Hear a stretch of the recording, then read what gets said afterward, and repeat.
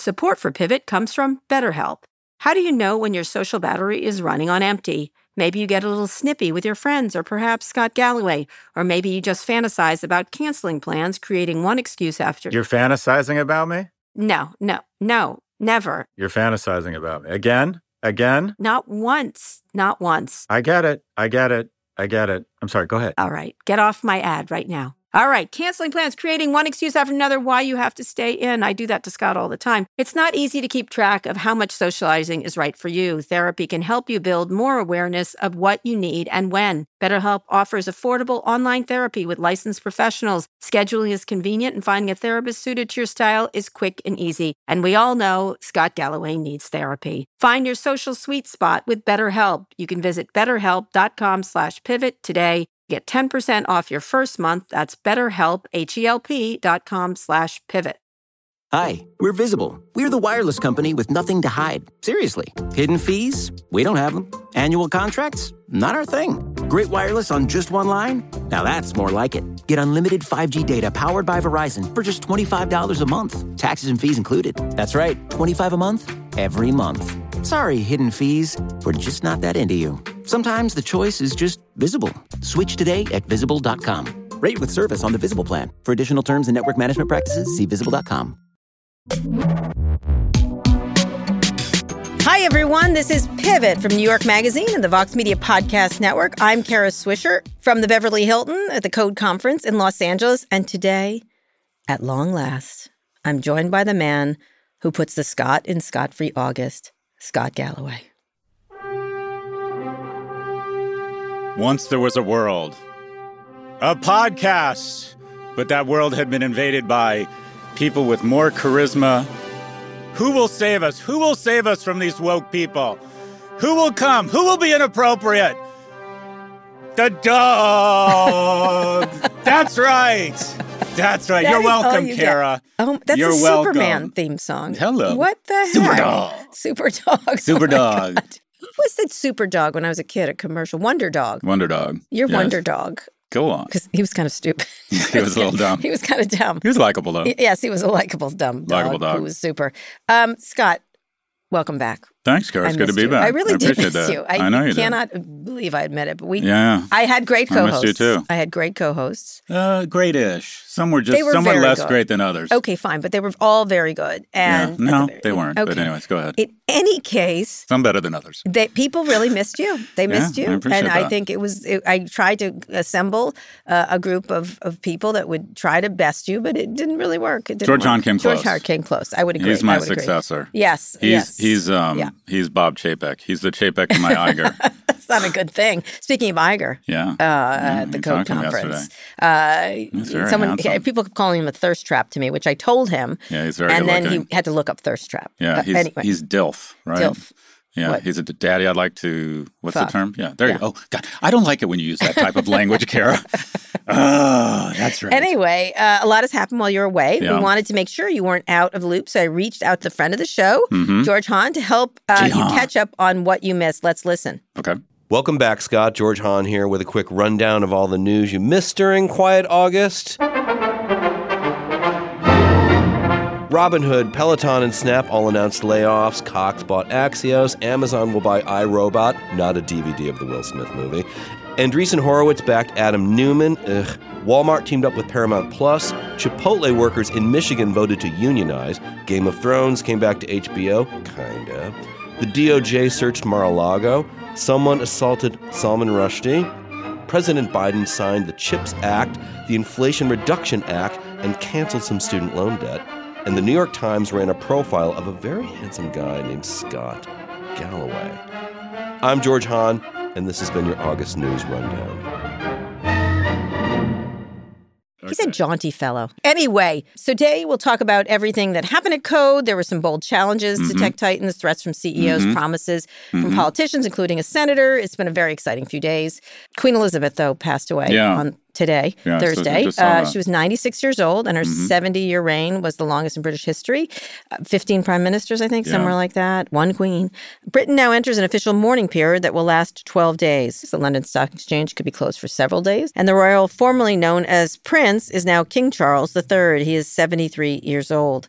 This news comes just days after the Queen appointed Liz Truss as Britain's new prime minister. It's kind of, she appointed her. This is maybe her 16th, and then died. I really like the Queen. I know you're not supposed to say you like royalty, but I find she handled herself rather beautifully over those many years and developed into a real leader. There's all kinds of leaders you can have. It's nothing short of remarkable, because if you think about it, if you think about monarchy as an institution, or the crown as an institution, and I think institutions matter. I think organizations or people need connective tissue in the form of institutions. It's really the only monarchy that's kind of survived or hasn't ended up embarrassing the people who... Well, they're a little embarrassing. There's been a lot of embarrassing. Yeah, but if you think about it, I mean... Not her. Imagine a CEO overseeing... So when she took over, the pound was at $4. The sun rose and set on a colony of Britain. It was the most powerful nation in the world up until World War II. And it's been in steady decline, and it's had a bit of a renaissance over the last couple decades. But I always think, how do you relate something like this for young people? And I think what she kind of, at least what I take away from her monarchy is, you don't always need to respond to everything. She showed, I think, a lot of discipline and grace when she was given a hard time, or when she could have weighed in to try and defend herself. Or made mistakes. But she showed tremendous resilience. She kind of has the definition of grace and also service. Yeah. I can't imagine that at a lot of points in her life, she didn't look back on the guy who abdicated and said, you know what, it would have been probably a little bit easier for me just to go hunting stags. And she took service very seriously. And the fact that she leaves after a 70-year reign on what has been a civilization that has gone through a lot in decline, it's just remarkable. Find another person, CEO, head of anything that has spent 70 years somewhere and comes out with their brand as strong or better than anywhere. I think it'll be interesting in Britain. You know, there's all these controversies around the monarchy, and some of the family are just embarrassed themselves, especially Prince Andrew, I would say. And then the fighting, the sort of gossipy stuff around Harry and Meghan, it's kind of silly. That's silly to me, and it's just weird and gossipy. And I know the tabloids in London just rage at these things, but she has conducted herself with enormous grace. And despite all this, you can't control your kids. It's a weird fishbowl.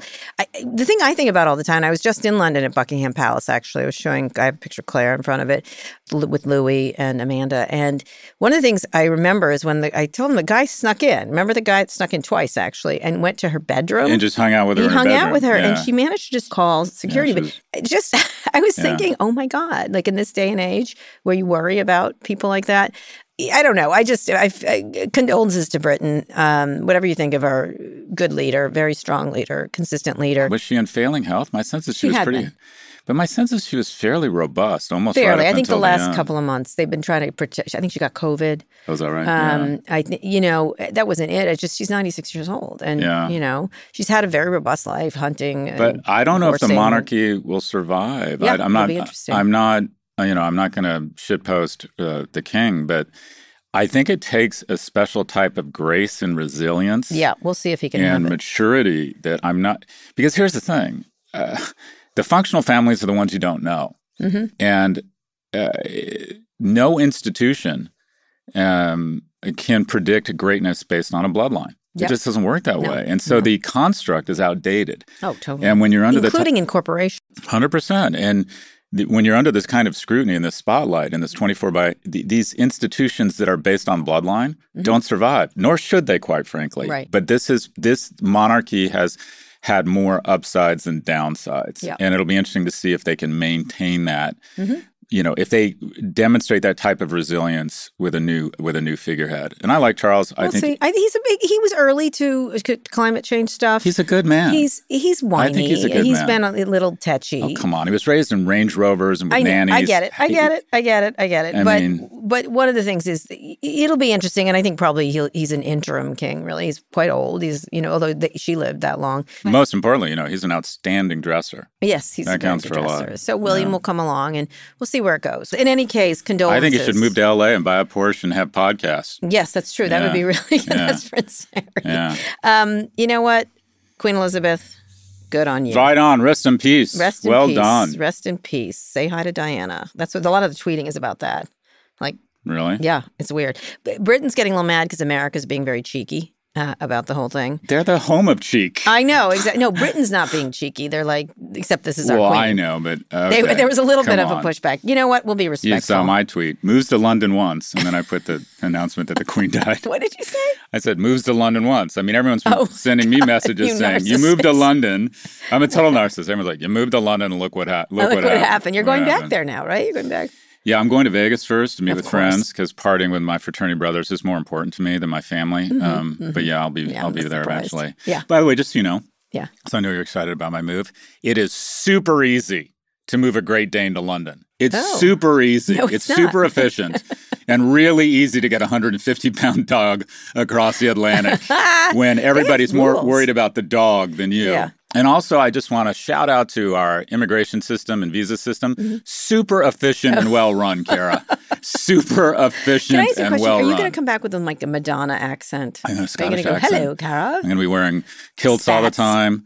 No, I'm doing this. It's too late for my oldest, but I think if my youngest gets a Scottish accent, he's just going to. Scottish, you're living in London. Yeah, but we're huge Glasgow Rangers fans. And so, yet you're living in London, so British accent. But here's the thing: when you have a You're gonna get Scottish accent in here's the London. thing: when you have a Scottish accent, and I learned this from my father. When you have a Scottish accent, you can not only think with your dick, you can listen to it. It is the player tool. It is the ultimate weapon of a guy looking to spread his seed to the four corners of the earth. Do not do a British accent to me at all. Do not do Cockney. Hello. No.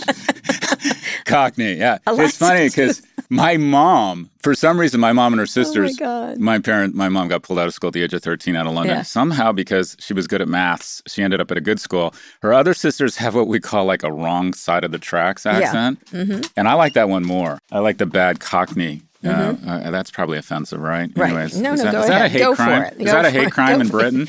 Everything Am I you about do to is a be- hate crime in Britain. Anyway, go ahead. Anyways. All right. I'm very excited for your move. I'm going to miss you, but I'll be staying in your apartment in New York, There you which go. is fine. You leaving is great. We will still be doing Pivot, obviously, different That's times right. and stuff like that. And we're going to be doing a lot more, actually. Yeah. So speaking of which, something that's ending, let's talk about Code. This is my last Code. The Code will continue. Yeah. It was epic.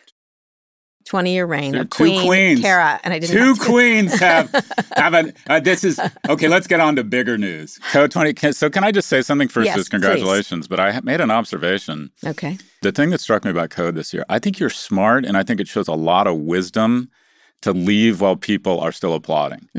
Because I look at this format. I mean, let's talk about who you brought.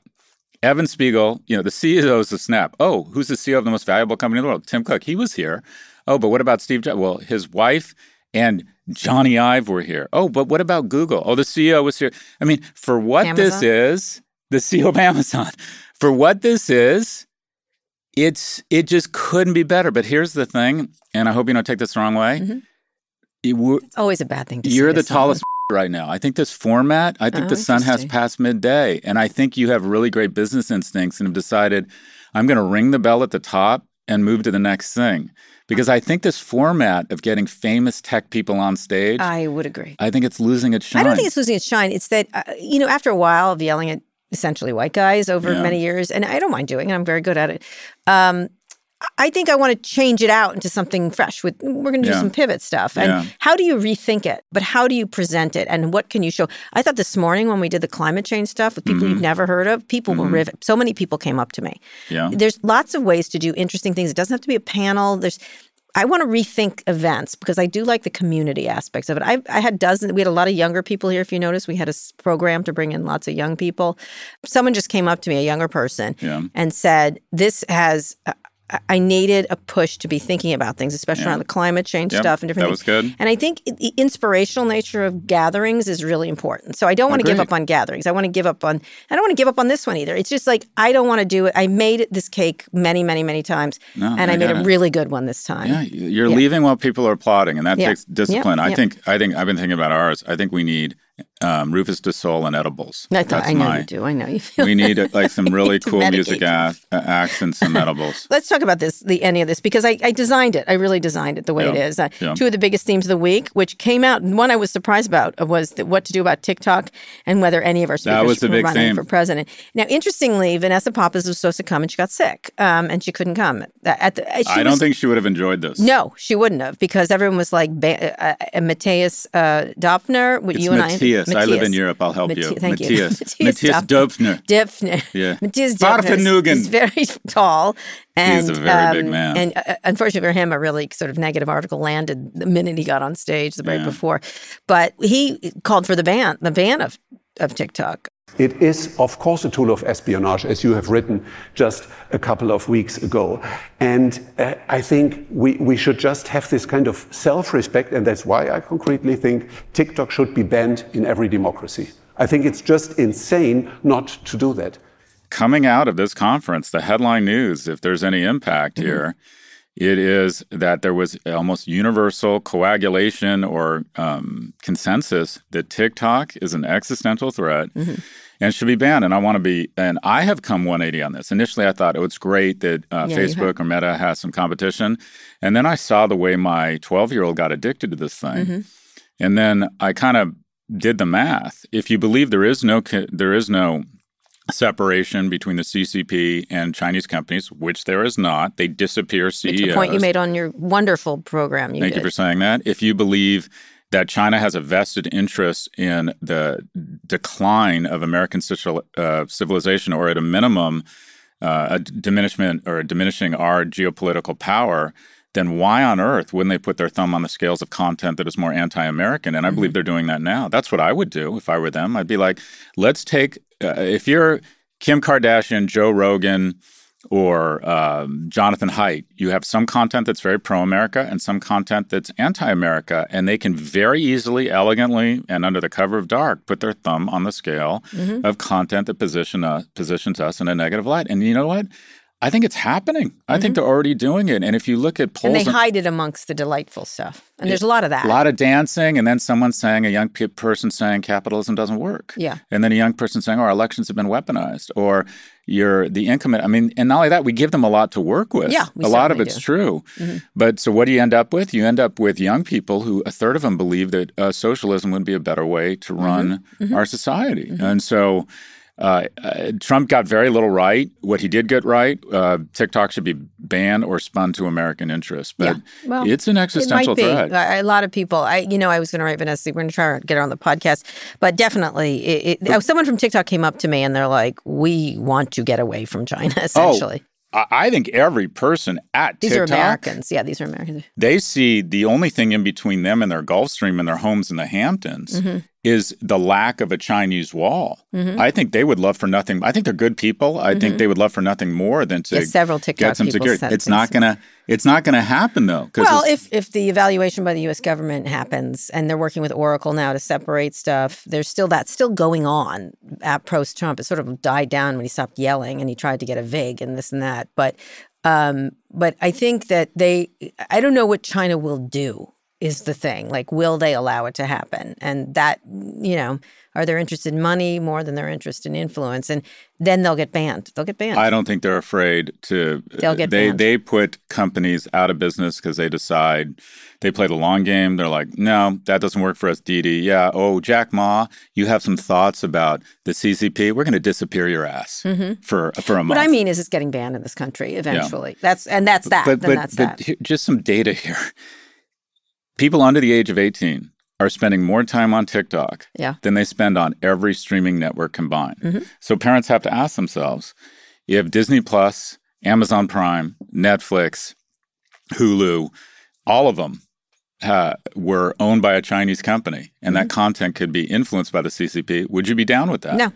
No, we don't think of it the same way. And again, it's wrapped in delight. It's interesting we're talking about TikTok because they weren't here. But one of the things, the other thing we talked about, a lot of the stuff was about politics and where regulation is going and running for president. We had Bob Iger, as I said, thirst trap Bob Iger. Your man crush. Iger spoke about the future of streaming, moviegoing, and even answered a question from The Verge's Alex Heath with some details about Twitter bots.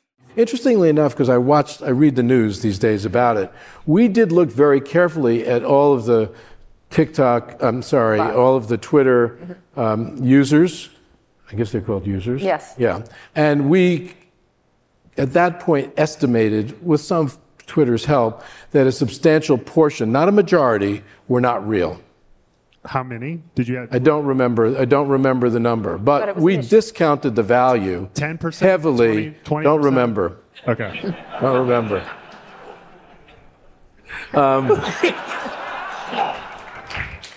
the audience was laughing there because Bob held out his hands like he'd caught a big fish. But several people text me today say he's going to get subpoenaed by Elon Musk because of the things he said. Some very detailed stuff about, which I haven't seen before, about his. He almost bought Twitter. He was very close. Yeah. It was almost done. And then over a weekend, he decided not to do it. I mean, here's the thing. It could be 80%. It doesn't legally exonerate him from closing on the contract. No, I get that. But I'm just saying this will be, I wonder if he'll be brought into this because we discounted the value. And then he later said that deal we had, it was pretty cheap. That was built into our economics of the deal. I think he'll make a scene of it. He's going to use it to make a scene of it and maybe subpoena Bob Iger or I don't know if that will happen. I wrote him. I'm like, maybe you're going to get subpoenaed now and have something to do because he doesn't have anything to do now except invest and things like that. But it was interesting how I didn't realize how close they had come to buying that company. It sounds and like they were going to use it. He said the deal was almost, yes, it just needed his signature. They were going to use it not as a social media network, but to distribute. Yeah. They didn't have the technology, essentially to make it an entertainment distribution network, which was a great idea, like you've talked about with CNET and things like that. Bob also said, it was interesting that Twitter helped him. Of course, they helped him. Iger was also bullish on Netflix. He said nothing about Discovery. He was naming things that he thought were going to survive, and Discovery Warner was not in that list. He left them out. He thought Disney was good. He was pretty honest about Disney and the challenges they face. I thought he did a great job. Look, it's simple. There's too much investment. They've got to consolidate. Zaslav is probably doing the right thing. He realizes he can't win the spending war. He's cutting costs. Because here's the thing about Discovery Warner. There's no set of media assets in the world that are acquirable. I mean, if you look at Warner, if you look at HBO, what would Apple pay for HBO? Could it buy? Probably not. Yes. But these are assets that can't be, they take decades or generations to build, and it's one of the few set of media assets that could be acquired. That's why Twitter's in this world of, I don't want to call it, it's either a good thing, you'd say it's good for shareholders because the stock should be at 15 or 20, and it's not, it's at 43 because it can be acquired. There's no one who controls it. Speaking of which, Evan Spiegel, he controls the company. Yeah. And that is probably bad for shareholders. He claims it is. No, it's not. It's a dual-class shareholder Discovery company. you can buy. You can buy. Discovery has one class of stock because what Jeff Bewkes did to John Stankey, and that is he sold him something for more than it was worth, John Stankey has now done to David Zaslav because Zaslav wants to be in Hollywood and be the man, and so he overpaid for it, and he took on $55 billion in debt. Yeah, it's a lot. And so if the company ends up being worth $60 billion, it means the equity value will be $5 billion, or it'll go to $3. Yeah, interesting. So and also, what was interesting, when you're talking about buyers, Apple, obviously any of the tech companies, Amazon, Apple, would want to buy this company. Who will buy it? Comcast. That's really interesting because here's the thing, and we've talked about this. You don't get to $250 billion in market capitalization in Philadelphia without being, without killing people and being smart. They're both, those guys come to play. They're smart. They have amazing assets. They have vertical distribution, whether it's Sky in the UK, whether it's Comcast here.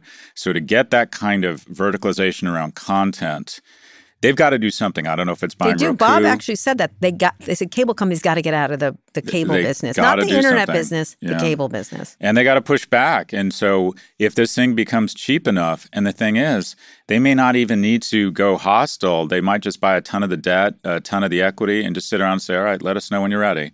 They have to spin off CNN, probably.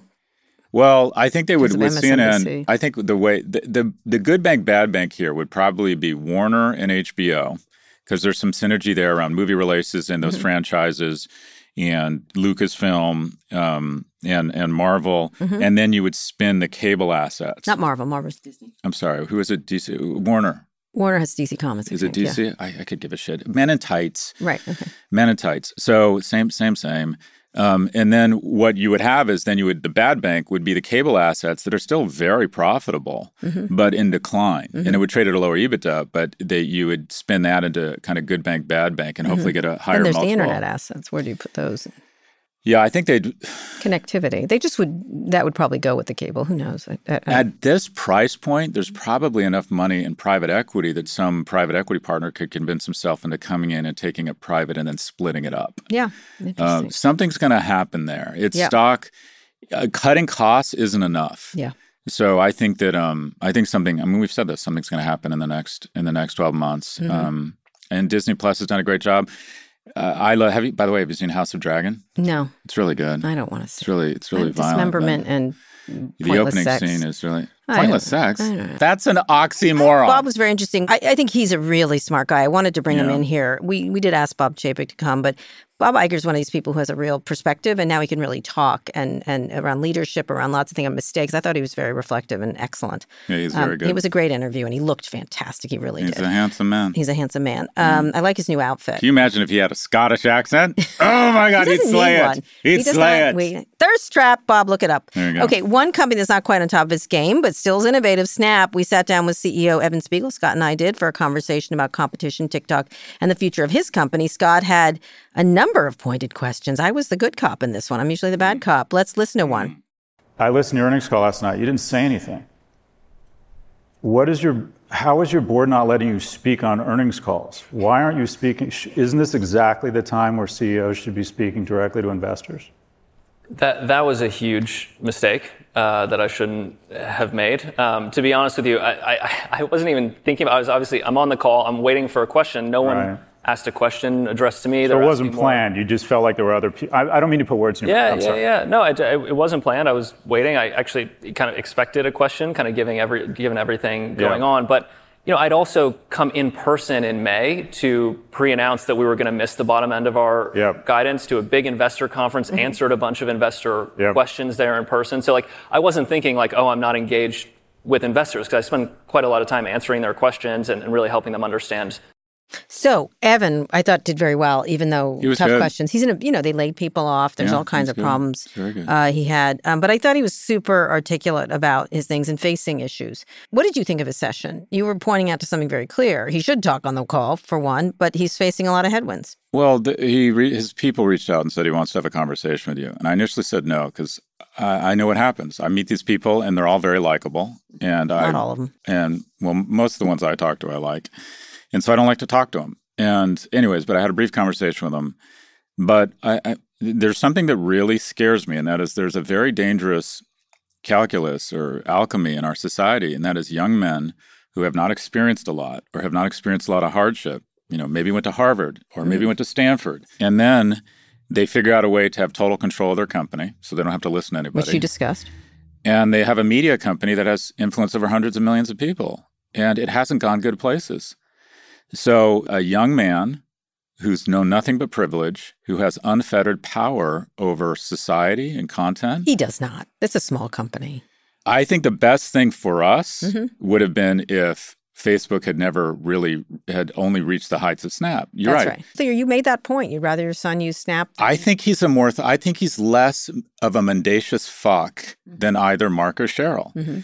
I think he strikes me as just more thoughtful, and also it's more of a communications medium than an espionage. It's a very thoughtful product. So it's got issues, it's innovation, and it's more fun, but there's just no getting around it. Young men who come from privilege, who have total control and no guardrails. No one can tell him what to do. You sound like someone you do a podcast with, but go ahead, keep going. I like that I've infected you. These are the most dangerous people in the world, and so I hope I hope that he continues to reflect and be a thoughtful young man, which he strikes me as.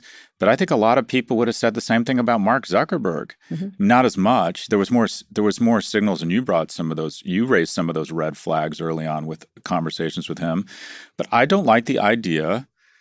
Young men need guardrails. Yes. Those Japanese soldiers that retreated into the hills in the Philippine Islands, they accomplished nothing except occasionally terrorizing the village without guardrails, without a board that can fire you, without... I would agree with this. In this case, I think he's handled himself rather well. They had agree. a bad... So far. I don't think he has that much influence because I don't think it's that big a company. It just isn't. Yep. And I think the reason it's not that big a company is very remember how small Apple was until it wasn't, because he focuses on quality of product, a really good experience.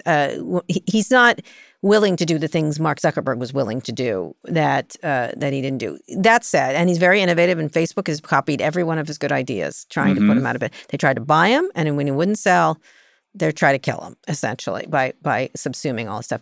But here's what I thought he did well, is that he's been in trouble like this before when they were, and I do think he's got a bigger market. He talked about it a little bit, that they've cut back like on the Pixie, all kinds of stuff. I think he has a bigger market than you realize, because I think people are weary of the Facebook experience. And my kids have not left that product, have not used it. They do not leave it. It's a utility to them. And I don't think the AR stuff is interesting. I think lots of people use those filters, and it's fun. It's a fun way to communicate in most cases. They've made some errors in some of the filters, but usually around race. But I think he's right. He's got a good little business there if he does it right. And he did cut back, and I'm probably sad about cutting back some of his very creative things, because he's a very creative thinker. The problem I have is that control. That's my problem. Otherwise, I think he's a very good entrepreneur and has made a beautiful product. Power corrupts. Yes. And you talked about it's. You're right. It doesn't have 2.5 or 3 billion like Meta. It has 500 million, but it's not the number of people, the amount of influence. It's who it has influence over. Right. Because I don't know about you. I found out my 14-year-old had been on Snap for a year, and I didn't even know it. Oh, I know everything. Oh, I'm a absent. I'm a bad parent, but I don't like the idea. I just don't like the idea of a young man with no guardrails deciding how young people communicate with each other. That's a fair point. I like Snapchat. I found my son. He snuck out of my house. Nice. No, the maps they put in. Yeah. Louis not very sharp. She's not the sharpest technological tech in the box. I love that. And there's he's got the wrong mom if he's trying to pull one over on social media. It's a longer story, but Alex tried to turn on Sonos music player in his room and then came in and said he's not here. And so he and I used Snapchat maps to find where Louis. He'd gone up to make out with a girl. He was like 15 years old. You would promote that. You're that kind of mom. No, I'm not promoting that. It was when I used to come home from college because I never got laid. My mom would put firewood in the fireplace. Like, Jesus Christ, man, go get them. No, she was like, no. Christ. 15 used my Uber and 2 a.m. No, he's not allowed to do that. No. 15, 2 a.m. That's a little young. Yeah. So I found him on Snap Maps, of all things, and I knew where he was, and I said, You're the CCP. I know. You're tracking people with maps? You're in blah, blah, blah. Get your ass home. Did you use face recognition to find the girl and start calling her parents and stay away from my son? In any case. The militia Etheridge are coming for your ass. No, I stay away found from him my on Snap boy. Maps, and he wrote me a text. I'll never forget. I took a picture. He goes, sometime it's going to be like that, Chief. Yeah, it's coming. That's what he wrote me. I love that. And I was like, oh, he's so funny. Coming. Anyway, what last thing? He talked about whether or not he'd sell the company. He did not answer. Yeah. What do you think of what he did? I don't know what he did. Did he answer? Did he not answer? No, I'll give him this. He gave an impassioned reason for the amount of value they'll sell. But here's the thing. The right answer would be, in my view, Apple is coming next on the stage. Well, look, if you look at Twitter, Pinterest, Snap, the bottom line is they've all been kind of 10-year fun, cute experiments in the fact that they can't compete with these monopolies of Meta and Google. I mean, occasionally we talk about their innovation. It can only get so big. But they always break our hearts. And that is, they go up, we talk ourselves into believing they're going to be able to carve out a niche, and then they freaking collapse. And that's what's going to happen to Twitter if it doesn't get acquired. These companies should be part of larger organizations, whether it's Comcast. The bottom line is Snap. Who should it go to? Apple. I would say, actually, I would think Disney would be interesting for Snap. Oh, Snap, Disney. Yeah, good. It's joyous. It's nice. It's the same distribution they could have had with Twitter without all the fucking garbage. You not need it. Yeah, Snap. Okay, good. With young people. Yeah, right. Okay, what about Twitter? If it doesn't, Elon thing, whatever happens. I think Twitter's so damaged goods right now. Twitter needs we talked about it. Twitter just needs to totally reconstruct its business model and move to subscription. We should buy Twitter. Well, here's the thing. Subscription works, like we were talking about HBO. It works when you have a superior product. HBO, for the majority of its life, had a superior product versus, the A-Team or ABC's, Wednesday movie of the week, whatever it was. And it appealed to a narrower audience that wanted high-quality TV where they could watch violence and sex. It's wrapped in fantastic storytelling. And people are willing to pay for that. And Twitter has a small group, and they're lying about how small it is. It's much smaller than they've advertised. But people would pay for it because it's a small commit. You and I are addicted to it. We pay for it. Yeah. So they need a total rethink about their business model. I don't know what's going to happen. Actually, I know what's going to happen in the next couple of weeks with them. But if anything, The Chancery Court is going to say you're all wet. I think maybe his lawyers sit down with him the week before. I think they're already in discussions and said, you're going to lose. And there's a boss, you're going to lose, and he doesn't want to lose that publicly.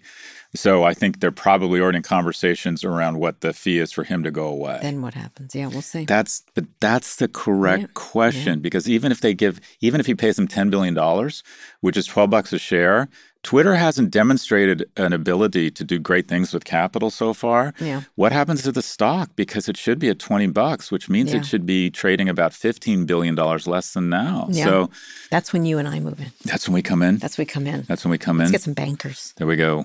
Okay. Scott, really briefly, you asked Evan Spiegel a question about being a parent, a man, really, in this society. Do you have any advice for young fathers in terms of trying to balance the push and the pull of having that kind of scrutiny and that kind of pressure, and also trying to manage a household with 3 kids and be a good partner? Gosh. I knew he was going to ask a man question, but go ahead.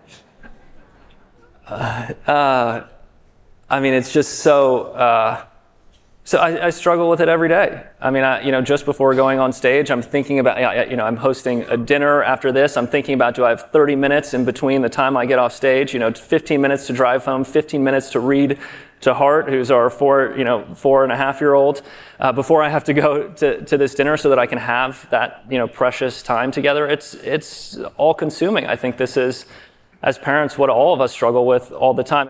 I think that there's a lot of warranted attention around the fact that women are expected to be these multidimensional superwomen. Mm-hmm. And if they have careers, inevitably, if they're on a panel, the first thing that's asked is, how do you manage balance? Mm-hmm. And I don't think what gets a lot of attention is that I think men feel, or a lot of men, most men, and a lot of women have this internal conflict, and that as society has told me, and it's a more and more competitive society, I need to be a baller professionally. Mm-hmm. That's my job. My job is to go out and hunt the mastodon and bring home the meat. And if I haven't done that, I've failed as a man. Mm-hmm. At the same time, in this competitive society, to do that, you basically have to work all the fucking time. He said that. He said, I didn't see my kids. I have never bought kids. I think balance is a myth. Mm-hmm. I did not see my kids the first 5 years of their life because I'm like, I got to make more money. Mm-hmm. And it was just that clear. And I'm not talented enough to make a lot of money without working my ass off. I have not been able to figure that out. And at the same time, it's very upsetting. Men have some of those same paternal, like, conflicted emotions. Like, fuck, I'm not talking about reading to. I'm not being a good dad. I'm not being a good partner. Yeah. But at the same time, I've really failed on a cosmic level if I can't maintain the economic security of my household. Yeah. And him, it's a little bit different because he's had economic security from a young age. Still? But he has the same. You're laying off 2,000 people, and the comms people are like, we got to talk about this and we got to think this through. And it's like, well, it's bedtime or it's bath time. It's like, I'm sorry, I can't be there. I got a lot of people depending on me, and this tension and this, it's present for women. And it's also present for men. Yeah, it was a good moment. I realized, and also Pete Buttigieg talked about it. He was negotiating that infrastructure stuff when he was in the hospital. One of his kids were quite sick, and so he talked about fatherhood. Of course, his is under siege in a very different way across the country. It was. I thought that was really good. It was a great moment. It was a great question, Scott. I never would have asked it, and I'm glad you did. Thank you. Anyway, let's go on a quick break. When we come back, we'll talk about the dueling answers from Senator Klobuchar and the CEO of Amazon, and we'll play Tim Cook's Big Win.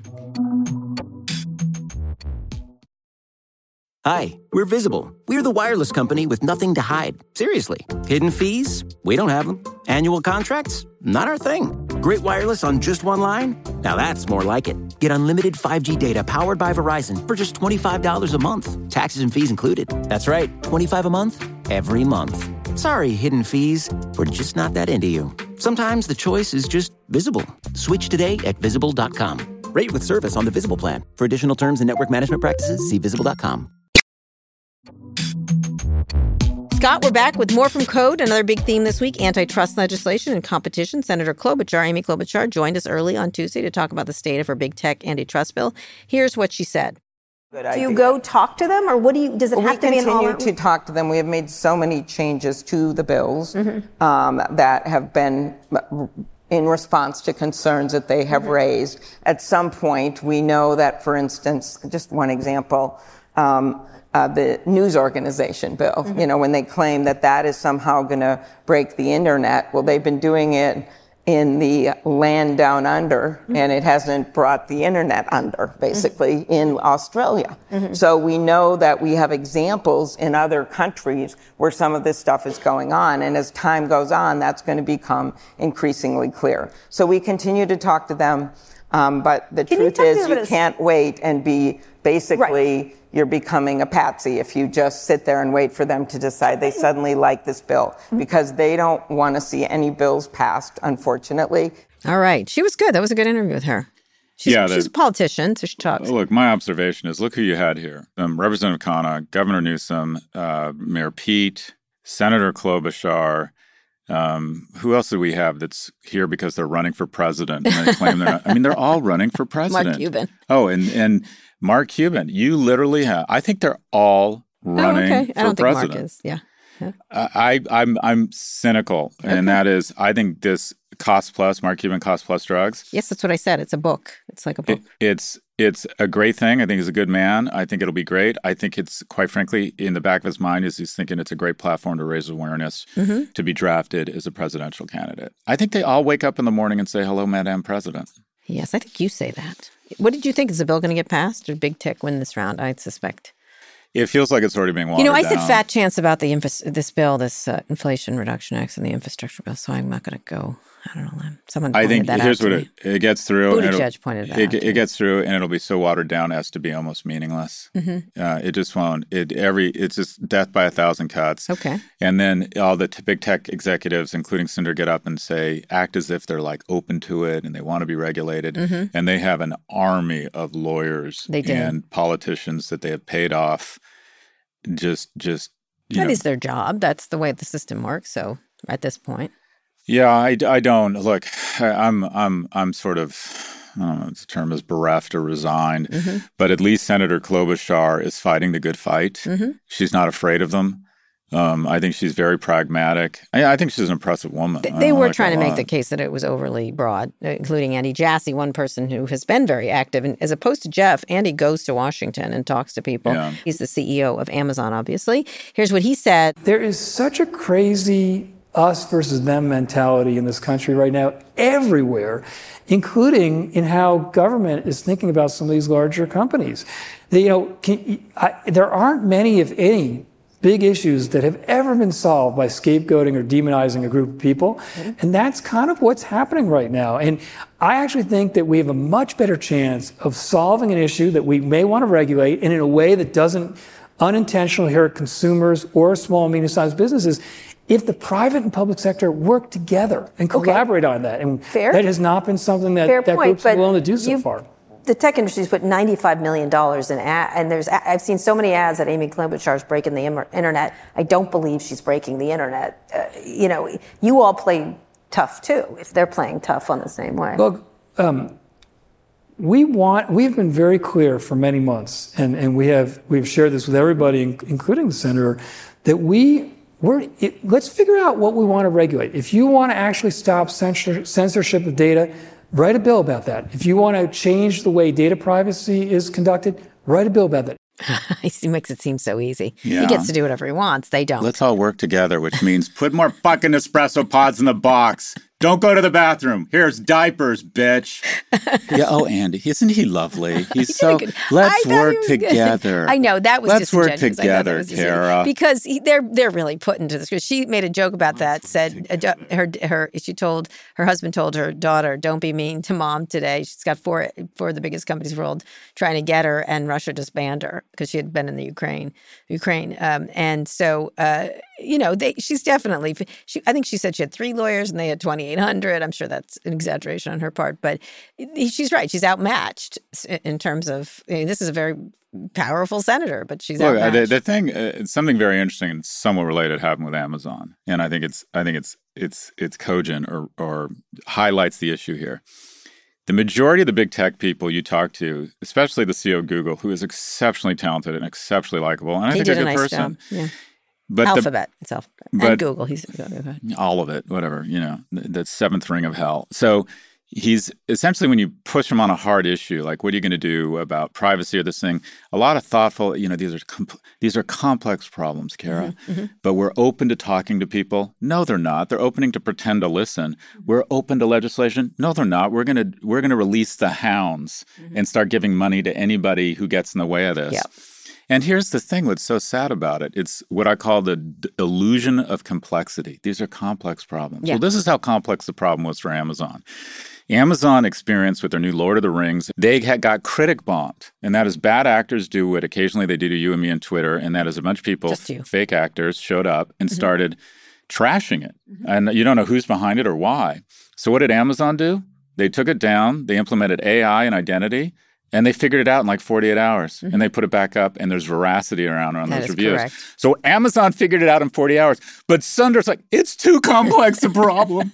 We can't figure it out. That was the joke I had, is that when they talk about the smartest people ever, they act like smart. And whenever there's something difficult. They're flummoxed. Election misinformation is a big, big problem. Oh, we kick off one account, and 60% of it goes away. Yeah. So this I don't say it's easy. Alex Stamos, who I really do It's easier trust. than they would claim. That is correct. It's about incentives, not about complexity. And it moves and morphs all the time, and it's a nuisance to them in a lot of ways, and a profit-sucking nuisance. They have a profit motive in creating the illusion of complexity around this. It's not. I think these problems are solvable. We're not talking about the realm of the possible. We're talking about the realm of the profitable. But what's interesting is Jassie's not going down with a fight, and neither is she. So we'll see who prevails there. And she may pull it out. She may get the votes. I feel like she would like break people's arms. Well, it's the thing about this that's on her side is it's a bipartisan issue. And sort that is everybody hates big tech but for different reasons, but they all share a disdain for these companies.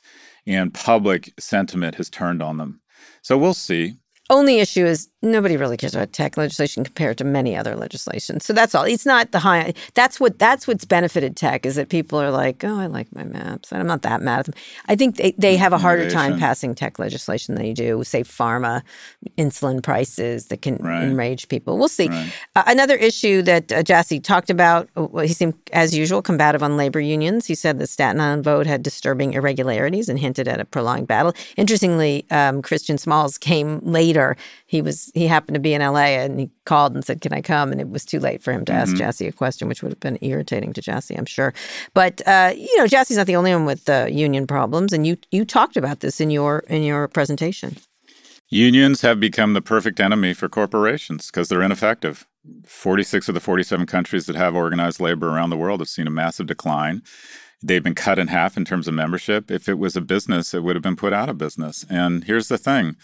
I'm a huge fan of unions, but they need to be organized, they need to be less corrupt, and they need to be totally focused on the well-being of their workers. Look, I think almost every union is not effective. I think that there should be one union, and it should be the federal government, and I think they should demand minimum wage. If minimum wage had just kept pace with productivity the last 50 years, it'd be $23 a share. That's right. And here's what the great uncoupling was. In the early 70s, up until the 70s, productivity and wages largely were inextricably linked. And that is, everybody got to share. Our society, government, workers got to share in the increases in productivity that we have registered. We're going to be more productive in 1 month this year than we were in an entire year in 1950.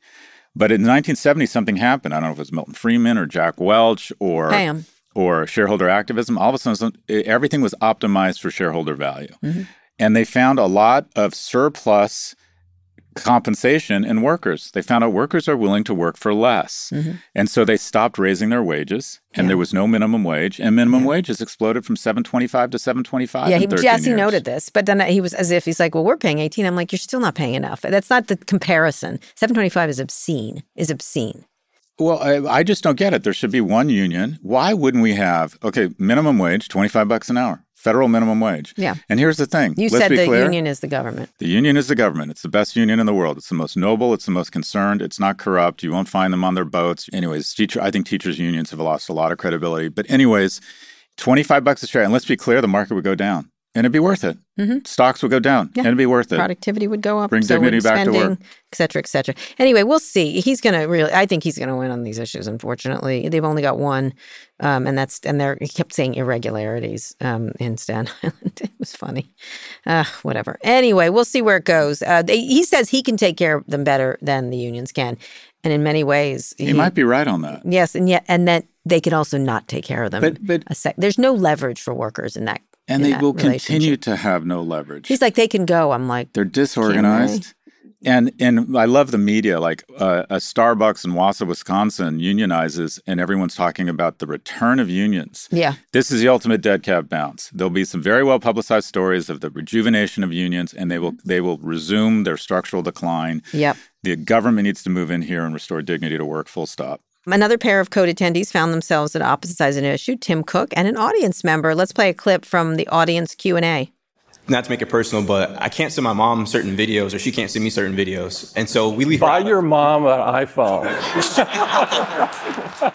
So that was great. Tim, we talked primarily about Steve Jobs. There were some great questions. Of course, he'd flown in from the event, the iPhone 14 event, and whatever, all the announcements they made, which was great of him to do that. I appreciated that. I'm not sure if he had a choice, but there he is. He came and did a good job, actually. They're perfect. They represent, the reason I have an iPhone is that I think it makes me more attractive, and the three of them are more attractive than any three Android executives you could put on stage. But one of the things that was interesting about that, it was primarily, I kind of wanted to keep it to Steve Jobs and the legacy and also the impact. Mm-hmm. I didn't want to talk about the next iPhone. I don't care. Mm-hmm.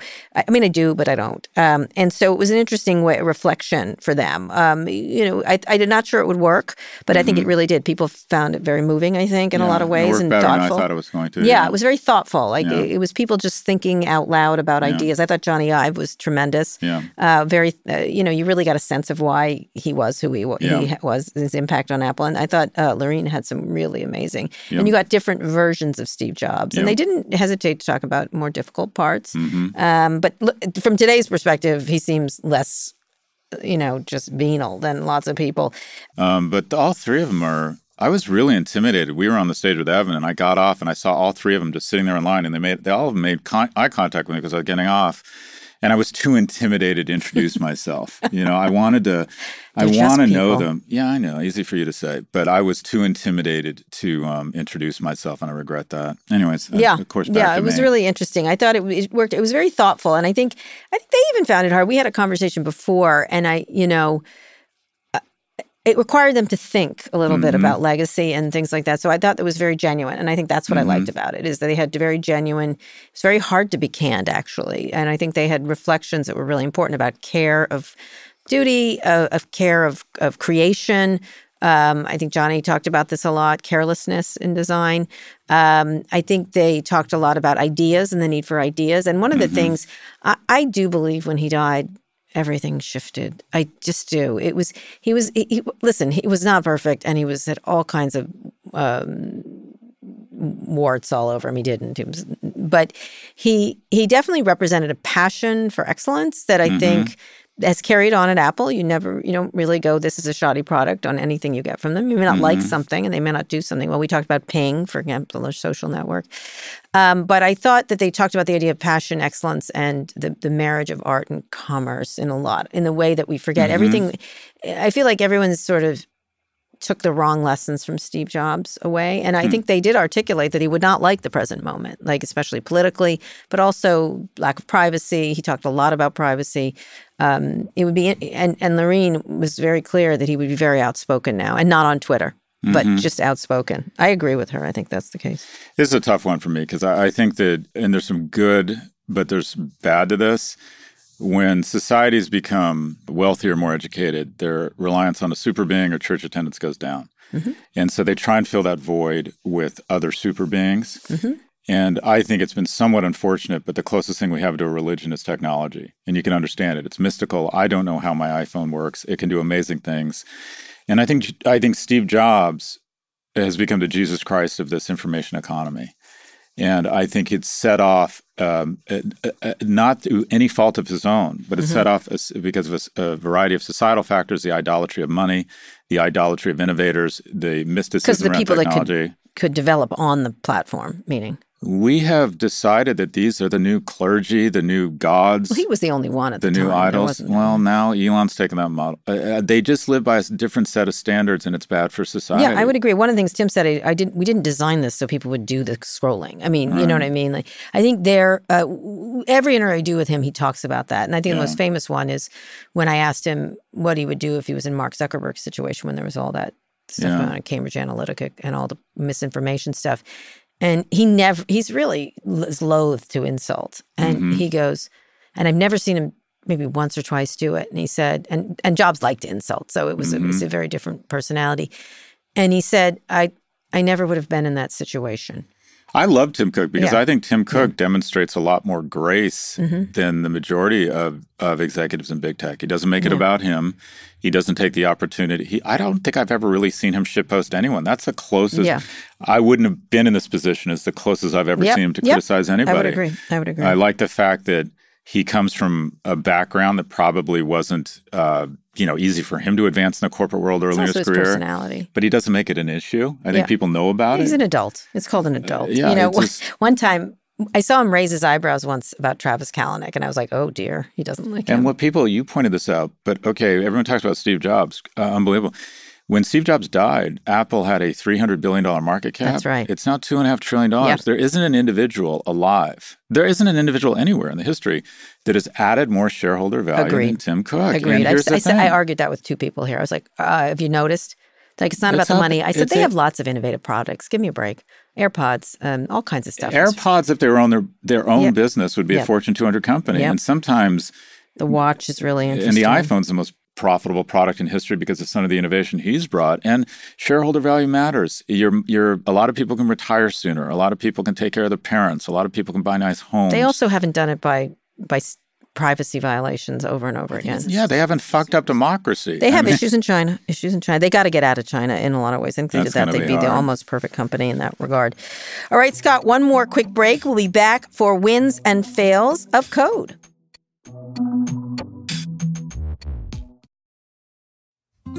Support for this show comes from Sylvan Learning. As a parent, you want your child to have every opportunity. But giving them the tools they need to tackle every challenge, that takes a team. Now more than ever, educational support tailored exactly to what your child needs can make all the difference. That's why parents have trusted Sylvan Learning for 45 years as the ultimate teammate in their child's educational journey, instilling in them a love for learning and a passion for reaching the next level.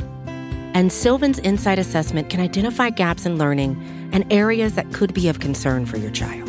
It's a 360-degree view into your child's learning that you can't find anywhere else, and helps ensure that your child didn't miss something in school that might put them at a disadvantage in the future.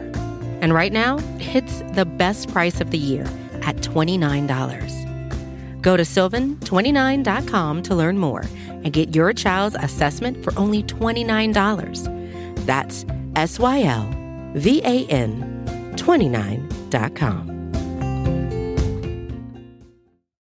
This episode is brought to you by Shopify. Forget the frustration of picking commerce platforms when you switch your business to Shopify, the global commerce platform that supercharges your selling wherever you sell. With Shopify, you'll harness the same intuitive features, trusted apps, and powerful analytics used by the world's leading brands. Sign up today for your $1 per month trial period at shopify.com/tech, all lowercase. That's shopify.com/tech. Okay, Scott, let's do some wins and fails of code. What's your favorite or least favorite moment of the week? I'll give you what I thought was the most insightful moment. Okay, that's fine. And this is a prediction, and I know we don't do predictions on today, but I think I understand men my age. And the thing I love about these moments that you put together is occasionally there's an unscripted moment and you see something. When Sundar Pichai was asked about Twitter, he was just like, "Oh God, keep me away from that septic tank." Yeah. And then someone asked about Pinterest, and there was a weird pause. What about something like Pinterest? Look, I can't comment on any M&A deal, or I think I don't think so. But you're very good at asking the question. That's what they say.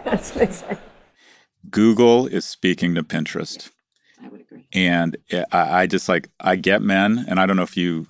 I saw it. It's like, okay, something's going on here. That's right. I think I said something. And that's the wonderful thing about getting people together. Can't hide. He's not a very good poker player, that Sundar. Well, I just, that moment, I looked around to see if anyone else, and I immediately sent a message to my friend. I'm like, Pinterest is in play from Google. Yeah. And maybe I get, your I think gut. you're right. I think you read it exactly right. Your gut may be wrong, but I'm like, oh, wait. Yep. Something's going on here. Indeed. They'd have to look at Pinterest. They have to look at it. It's a perfect fit with Google. Yeah. It's information. It's all kinds of stuff. It adds a lot of really good technology. Commerce. They could do all kinds of stuff and they've with failed in commerce. So they've failed again and again. It's sort of a human search engine a little bit. Exactly. Yeah. I think you're right. I think that's good. All right. What's something you didn't like? There was nothing I wouldn't say I didn't like. I mean, I find all these people who just are fascinated by tech claiming they're not running for... I would love somebody to say, I think it'd be smart. I think if Senator Klobuchar or Mayor Pete or Secretary Buttigieg said, you know what, I'm an ambitious woman. I'd like to be president. I have a vision for the country.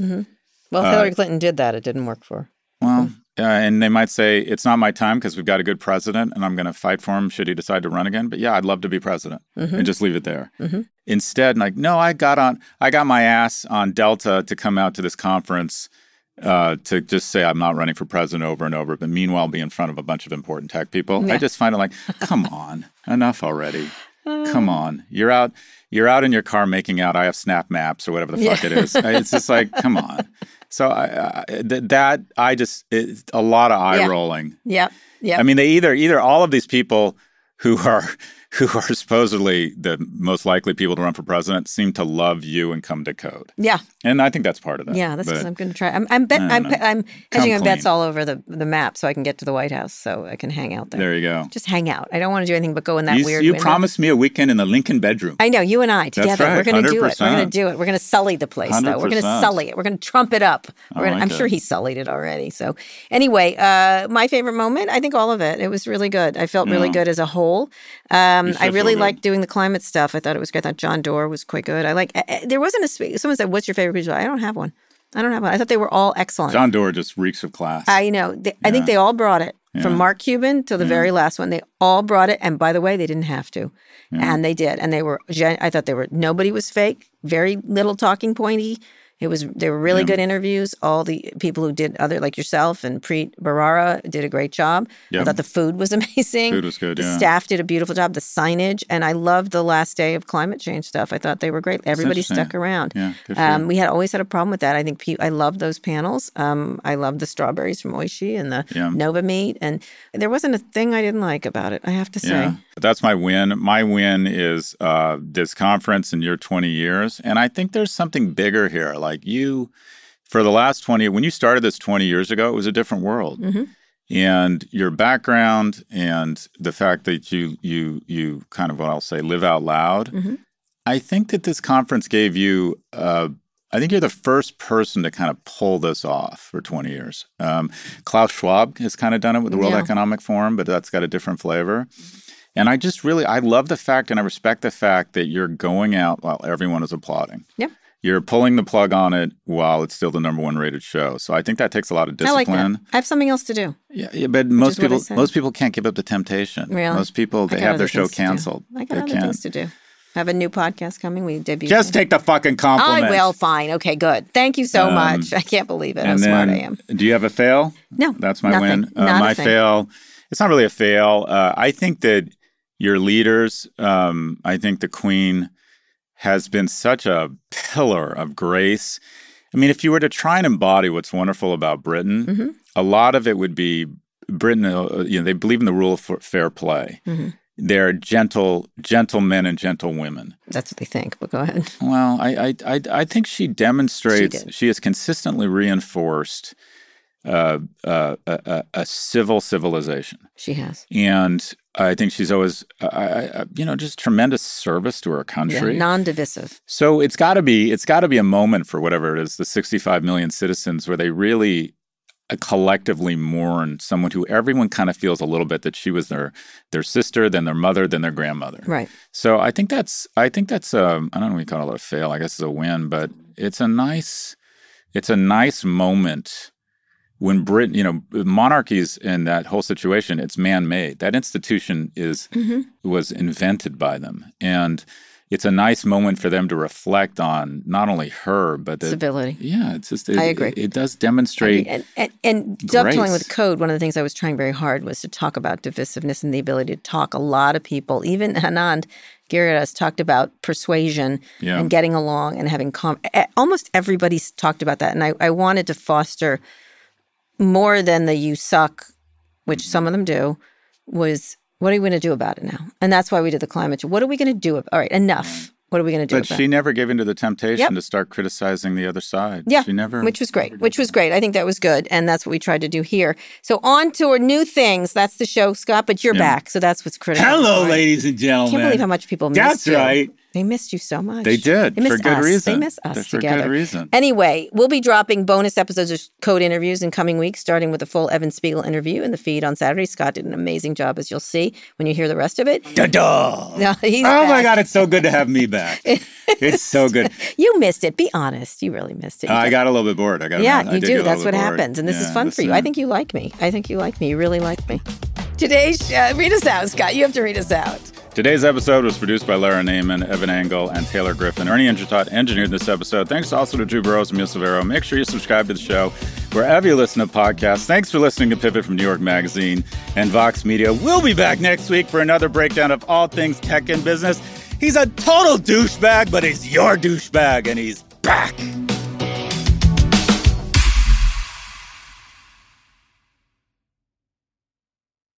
Hi, we're Visible. We're the wireless company with nothing to hide. Seriously. Hidden fees? We don't have them. Annual contracts? Not our thing. Great wireless on just one line? Now that's more like it. Get unlimited 5G data powered by Verizon for just $25 a month. Taxes and fees included. That's right, $25 a month, every month. Sorry, hidden fees. We're just not that into you. Sometimes the choice is just Visible. Switch today at Visible.com. Rate with service on the Visible plan. For additional terms and network management practices, see Visible.com.